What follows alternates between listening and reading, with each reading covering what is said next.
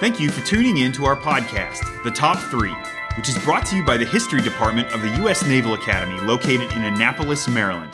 In this show, we'll discuss and debate some of the key turning points, trends, and major figures of world history. We'll do so with the understanding that history is often a matter of controversy. Our goal is to explore the varied landscapes and seascapes of the past, in the hope of shedding some light on how the present world came to be. In the studio today are our three co-hosts, Lieutenant Mac Anderson, Associate Professor Thomas Burgess, and Lieutenant Commander Andy Cox. All of us are instructors and lifelong students of history. This is our second part of a two-parter on the worst betrayals in modern world history. In the previous episode, we discussed the betrayals of Talleyrand, Mir Jafar, and Benedict Arnold. Today, we'll continue to delve into backstabbing history, starting with Tom's second entry of a very recent example our listeners may not have heard of.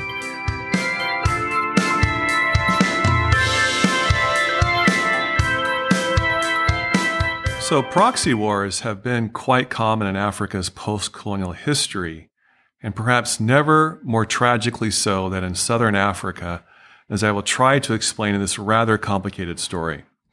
In 1975, Portugal finally withdrew from their colony of Mozambique, handing power over to a Marxist guerrilla organization known as Frelimo. The transition instantly upset the balance of power in the region. Now the white minority regimes of Rhodesia and South Africa would have to contend with a hostile state on their borders.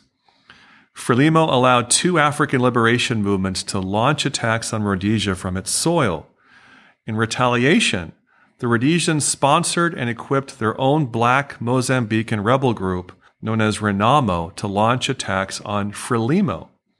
Eventually, Rhodesian whites could see the writing on the wall and agreed to end the war and allow the African majority of their country the right to vote. When Rhodesia became Zimbabwe in 1980, the apartheid regime of South Africa lost a crucial ally and had to decide its policy towards Mozambique. The two nations had extensive economic ties, yet Frelimo supported the ANC, which for decades had been struggling against apartheid, and whose leader, Nelson Mandela, was still in prison. That said, Frelimo did not want war with South Africa, knowing it would destroy the economy. Yet the South Africans decided to dust off Renamo and use it against Mozambique. With South Africans supplied weapons, radios, and intelligence, Renamo went on a rampage, burning, killing, and destroying infrastructure across central Mozambique. One goal was to destabilize the country and force Frelimo to end its support for the ANC. Another was to show that Frelimo had no way of governing, much less developing the vast territory it inherited from the Portuguese. Finally, in 1984, we have what is known as the Nkomati Accord, by which Frelimo agreed to end its support of the ANC in exchange for South Africa abandoning Renamo. In other words, the proxy war would come to an end. Here is the betrayal in this story. South Africa continued to train and aid Renamo, which proceeded to turn Mozambique into one of the poorest and most dangerous countries in the world. Aside from destroying homes, schools, bridges, and clinics, Renamo was also guilty of numerous violent atrocities against the civilian population.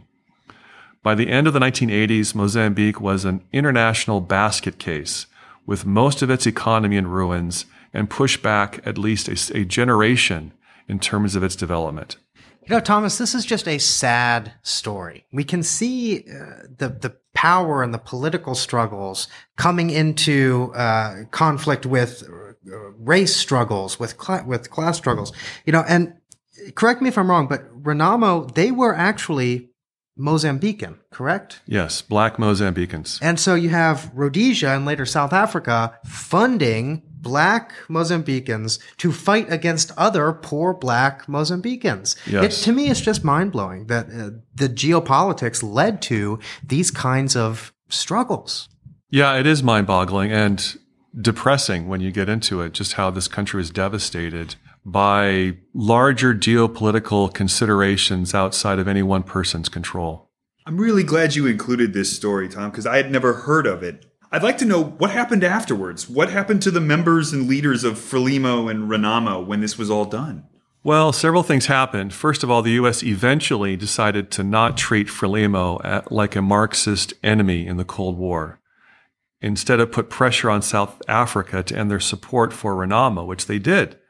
Yet Renamo refused to stand down and end the war until Frelimo agreed to elections and a new constitution.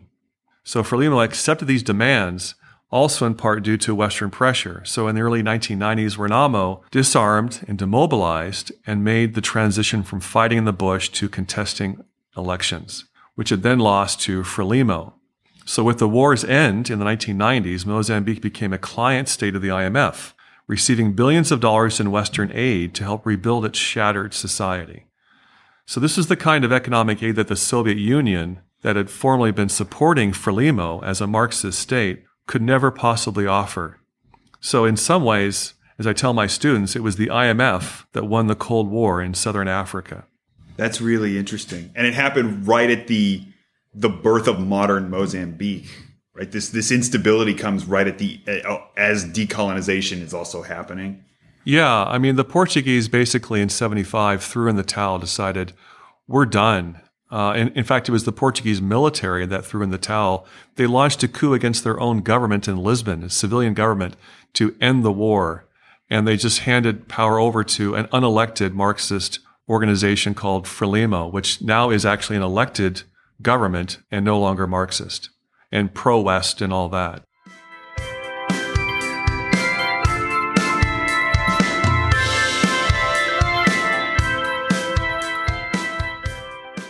Okay, so let's turn now to Andy Cox, who's going to give us something from another part of Asia. That's right. You know, some betrayals are born out of rivalries, when emotions and personal history push an individual so far into antagonism that they can really lose the forest for the trees. Wang Jingwei, a Chinese nationalist in the 20th century, could be considered one of these. His story involves the great dream of a unified, independent China, but his rivalry with other nationalists led him to take actions that many of his countrymen found unforgivable. Wang Jingwei was a Chinese revolutionary and one of the most important political leaders of the Kuomintang, KMT, the Chinese National Party. After the KMT's legendary founder Sun Yat-sen died in 1925, Wang clashed with the KMT's military leader Chiang Kai-shek for control of the party, but he lost. The two men agreed on the goal of uniting China, but were bitterly opposed on whether to accommodate communists and judging foreign friends and threats. Wang was willing to work with communists for unification, opposed making any foreign alliances with quote-unquote white powers like the USA or the Russians, and believed that they should avoid fighting Japan's modern military at all if Chinese independence could be otherwise preserved. Chiang Kai-shek expelled all the communists from the KMT and believed Japan was their biggest foreign threat, and he had no problems allying with the US to help fight Japan. And Chiang was in charge, much to Wang's fury. When war with Japan started in 1937, Wang grew more pessimistic about China's chances, and he announced he would support a negotiated settlement with Japan. Picking up on this, the Japanese invited him to lead a collaborationist government in their conquered Chinese territory. Here was his chance to finally establish a new nationalist-led Chinese government out from under Chiang Kai-shek. Wang agreed, attended secret meetings in Japan, and in March of 1940, he became the head of the reorganized national government of the Republic of China, or the Wang Jingwei regime.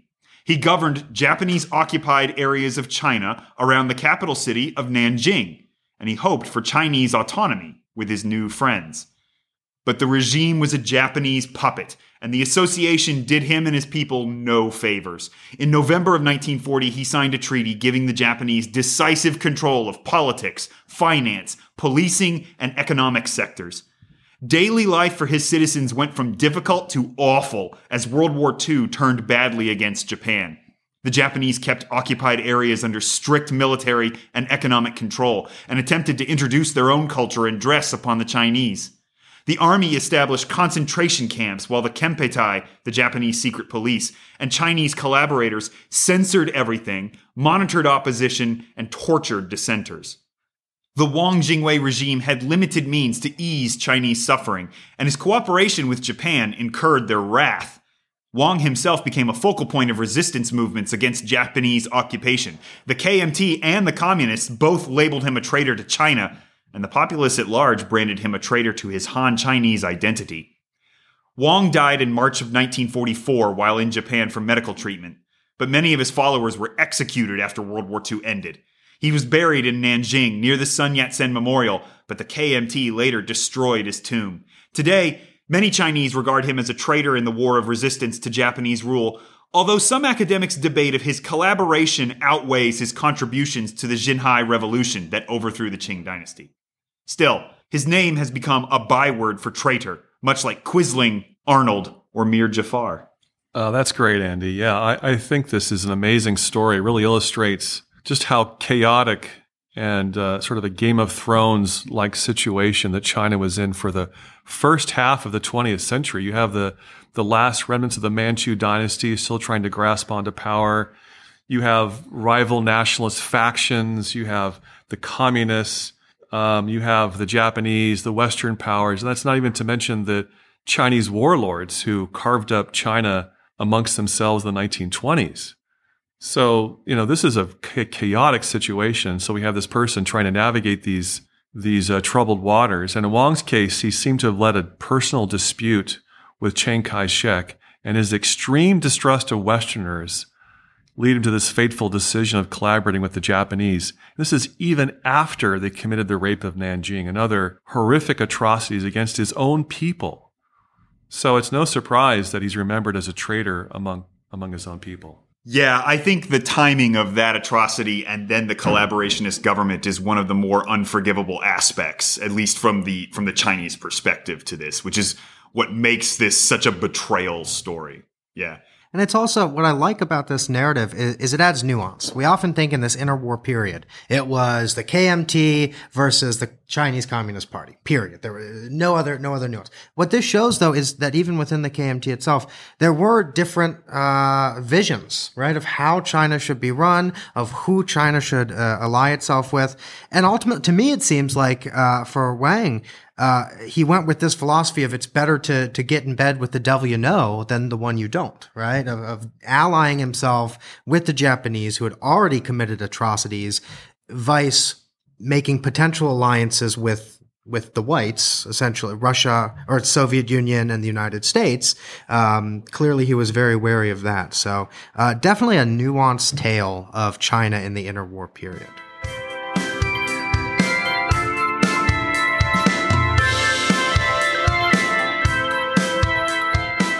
All right. Well, back to you, Mac, for your second one. Let's wrap this up. What do you have?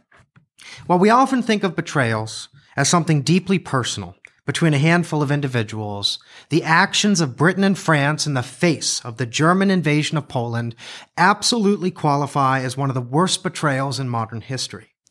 Britain and France turned a blind eye as their Polish allies were overrun by both Germany and the Soviet Union in 1939. Some may say that Hitler's betrayal of Stalin via Operation Barbarossa takes the cake as one of the worst betrayals in World War II. But when you make a deal with the devil, or when you make a deal with Hitler, you should expect to be betrayed. On the other hand, the Poles were surprised. They were disappointed at the lack of the Allied commitment to their cause, despite all the high-handed rhetoric about freedom that had been espoused by British and French diplomats prior to the invasion.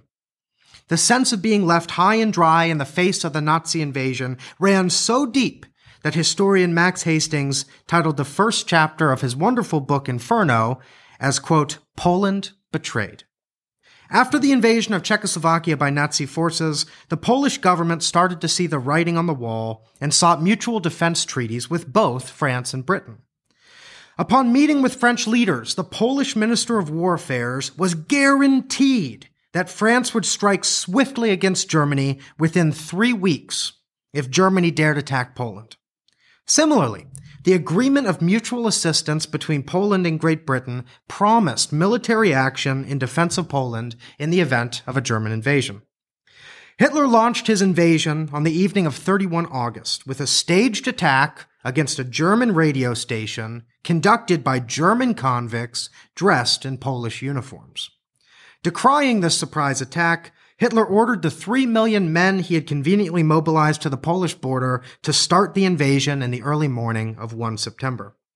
2 days later, France and Britain declared war on Germany, upholding their treaty obligations, albeit in name only. While this was somewhat of a shock to Hitler, who expected France and Britain would simply step aside just as they had done with the annexation of Czechoslovakia, in essence, the initial involvement of France and Britain had absolutely no effect on Hitler's plans for Poland.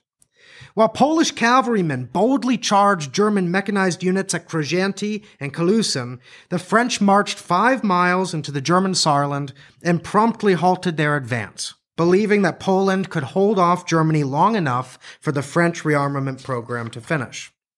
Meanwhile, as Max Hastings notes, the Polish ambassador to Great Britain was arrogantly told, quote, "How lucky you are. Who would have thought 6 months ago that you would have Britain on your side as an ally," end quote. Yet this alliance meant absolutely nothing to the tens of thousands of Poles being slaughtered by the far more advanced German military machine and the hundreds of thousands then being captured by both the Nazis and the Soviets. Hastings additionally writes about a powerful moment where the Polish ambassador to France captured the essence of Polish frustration with their allies. The Polish ambassador stated to the French foreign minister, "It isn't right. You know it isn't right. A treaty is a treaty and must be respected. Do you realize that every hour you delay the attack on Germany means death to thousands of Polish men, women, and children?" The French foreign minister simply shrugged and replied back, "Do you then want the women and children of Paris to be massacred?" Within 3 weeks, the Polish resistance was all but broken. Although Poland began 1939 with the 4th largest standing army in Europe, its equipment was woefully outdated and was no match for the modernized German military. When the Soviets invaded Poland on 17 September, all hope of resistance failed. France and Britain knew that they would not be able to immediately come to the aid of Poland, yet each made assurances in 1939 that they would. The gamble of trying to scare off a German invasion of Poland had failed. Poland was left alone to face the onslaught of German and Soviet soldiers. Poland had been betrayed.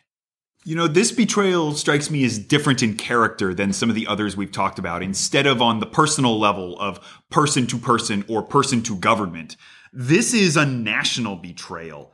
And it hits especially hard because the scale seems bigger. It implicates a whole lot more people in its effects. And it has, I think, implications for the national character. We're talking about many ambassadors and government officials of France and Britain and Poland involved here. Do you think the UK and the French just didn't realize the state of Polish military readiness in their calculations of like how seriously they thought they were going to have to back up their word? Andy, that's a great point. And it brings up this idea of what military strategy and planning looked like prior to World War II. And that was, in essence, that bigger is better. And that's what they were looking at. It was purely quantitatively based. So Poland had, just prior to the invasion, Poland had 30 active infantry divisions, 30 reserve infantry divisions, and 12 cavalry brigades. We can compare that to Germany, that had 100 infantry divisions and 6 armored divisions. So it was well understood, even just by playing the numbers game, that Poland could not hold off Germany forever. But France and Britain looked and said, well, 60 infantry divisions, 12 cavalry brigades, the Poles are known for riding horses into battle. Yeah, they'll be able to wait long enough, or they'll be able to hold Germany off long enough until we're actually ready. The problem was, that's not what they told Poland. They said, France at least said, 3 weeks, we will be marching towards Berlin. We will come to your aid. And what did they do? 5 miles off the French border, and they came to a stop. Yeah, to be somewhat cynical about this, one has to wonder if the British and French merely were bluffing, that they were signing a treaty with the Polish to try and deter Hitler from moving against them, that this would be the line in the sand across which Hitler would not, violate. This would be the line in the sand that would prevent war and prevent Hitler's further territorial ambitions in Europe. Is that so? Is that a reasonable analysis? I mean, was this merely a failed bluff? Did they have any intention of following through? No, they couldn't have.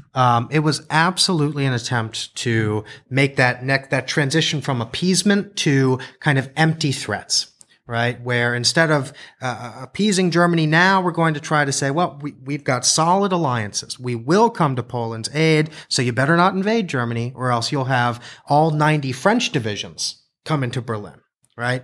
But no, they simply weren't ready. They could not have credibly followed through with their promises to Poland, albeit Poland expected them to. It just seems also that this is perhaps one of the greatest squandered strategic opportunities for the Allies during the entire war, because with roughly 3/4 of the German Wehrmacht committed to the east, they were exposed and weak in the west. Something could have happened, who knows what, but certainly the French could have gone much further than 6 miles into the Saarland. They could have pushed on to Stuttgart or some other place and really complicated things for Hitler from the get-go, but they had no intention of doing so. Yeah, exactly. There was no momentum gained as a result of British or French actions, which kept the ball firmly in Germany's court in terms of momentum, in terms of that blitzkrieg strategy. I would agree. It was a huge lost opportunity. Hindsight is 1945. We're going to take a break, and when we come back, it's time to narrow it down from 6 to 3.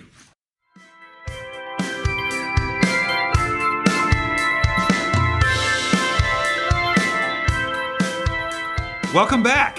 And now we enter the next phase where we throw all of our entries into the octagon to square off for who is the most deserving of the title of Greatest Betrayals.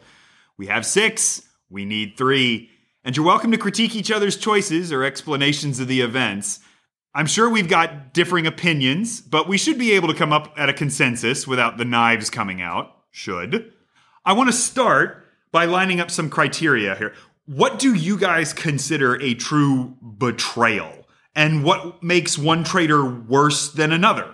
Yeah, for me, it's all about real harm, right? It can't just be symbolic. It has to have actually resulted in real harm being done to somebody or lots of people. There need to be historical consequences and principles also betrayed. Yeah, I can see that. I also think in a sense, not just of real harm, but also scope and scale here.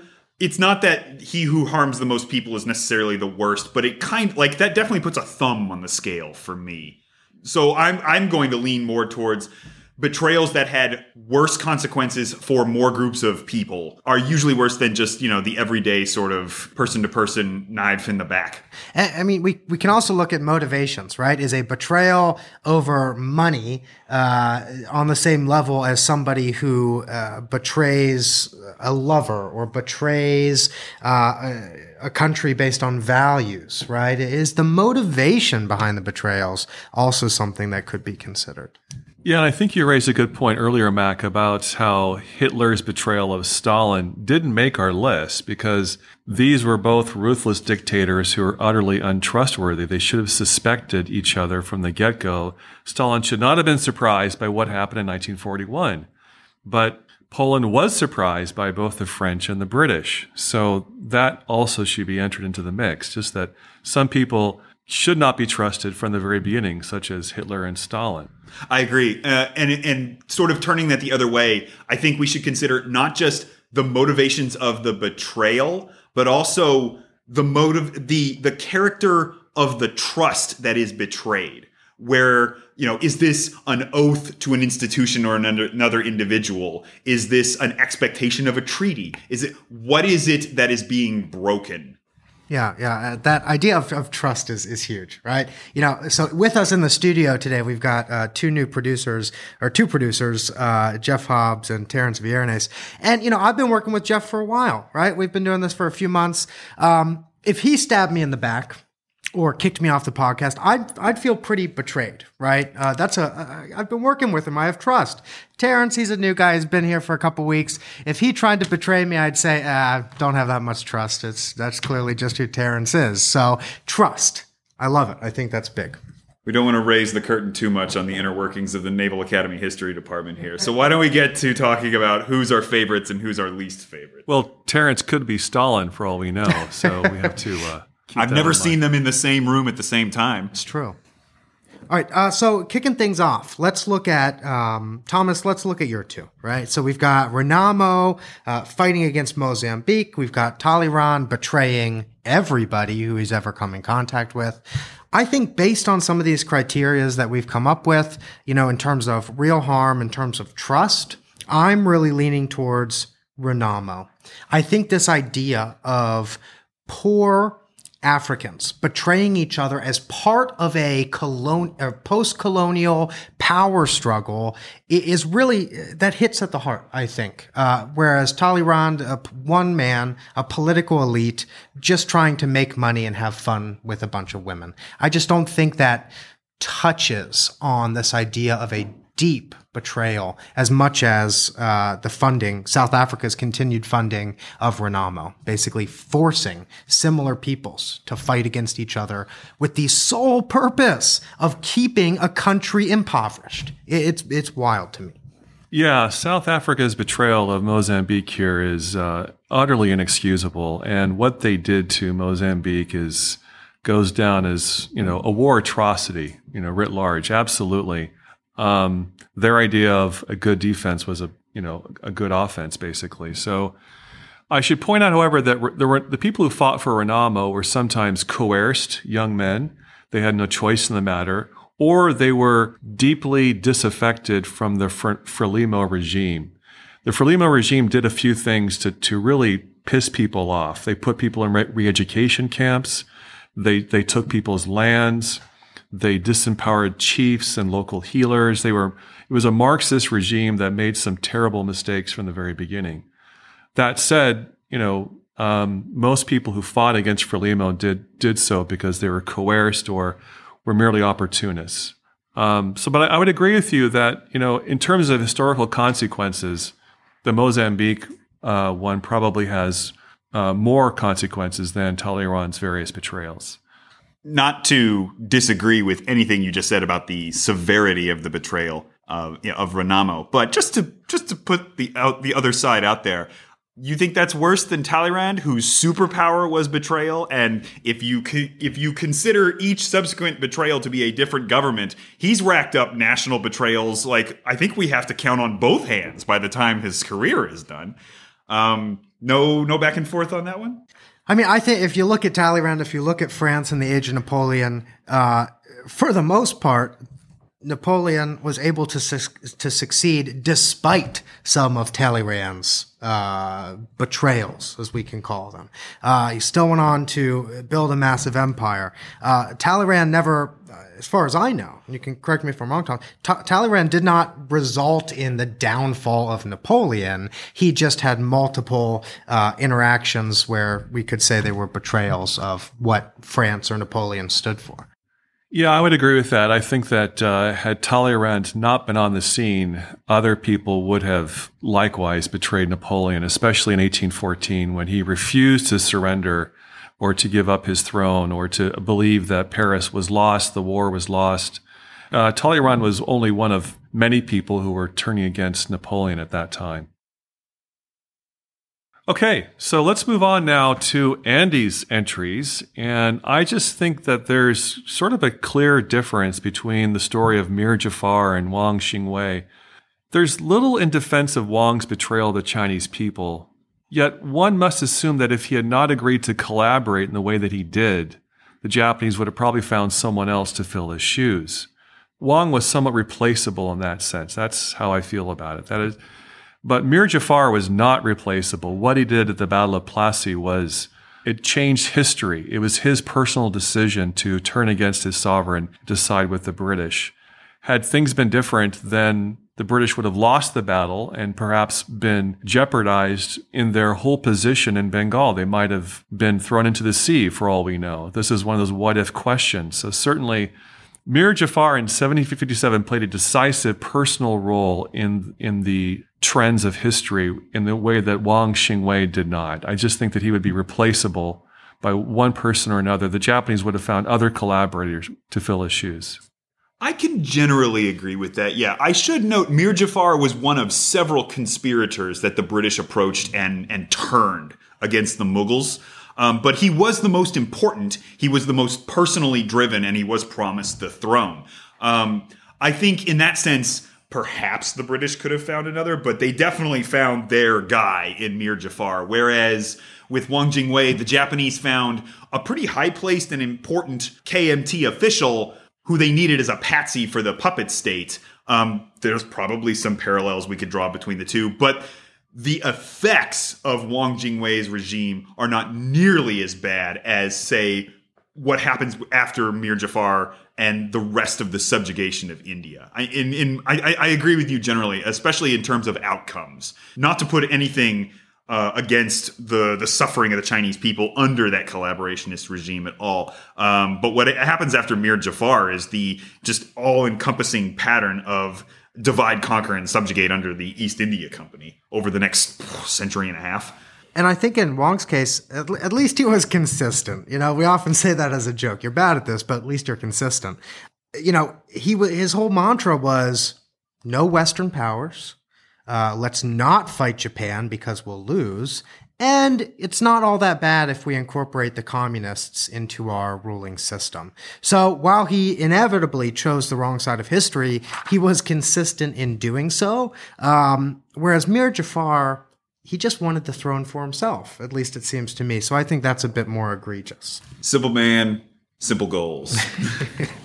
Okay, well then I'd like to turn to yours then, Mac, because for me, as tempting as it might be to keep the crown of traitor supreme on Benedict Arnold's head, when compared to the UK and French betrayal of Poland, I think that really takes the cake. Oh, come on. You're talking about a 38-year-old man who starts betraying his country to sleep with some pretty 19-year-old. I think that's a pretty compelling betrayal here. The story is made for television, absolutely. But Benedict Arnold's betrayal is more about his character and the shock to the Americans, I feel, especially in retrospect, than anything else.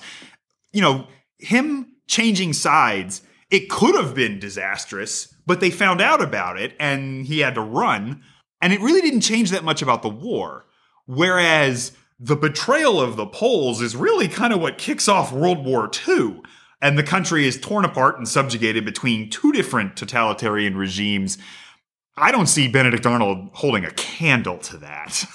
No. You know, and when I think back to one of the criteria we just talked about earlier, and that is real harm, right? And the scale of that real harm. Certainly a piece of the harm was the raiding that Arnold conducted in Virginia, in Connecticut. But that is, like you said, it doesn't hold a candle to the devastation wrought on Polish civilians by both Germany and the Soviet Union, when Britain and France decided to stay on the sidelines. So I think when we look back to some of the criteria we've discussed, I would ultimately agree that even though Arnold, it's a tale as old as time. Betray values for a woman. Even though that's a tale as old as time, I do agree that Britain and France, that betrayal fits better on this top list. It should be mentioned that the Poles lost a larger part of their population than any other European country. It wasn't just because of the Jewish Holocaust, but the Polish middle class, the intelligentsia were wiped out by the Germans trying to completely dismember Polish society and, assimilate the remnants into German society, perhaps.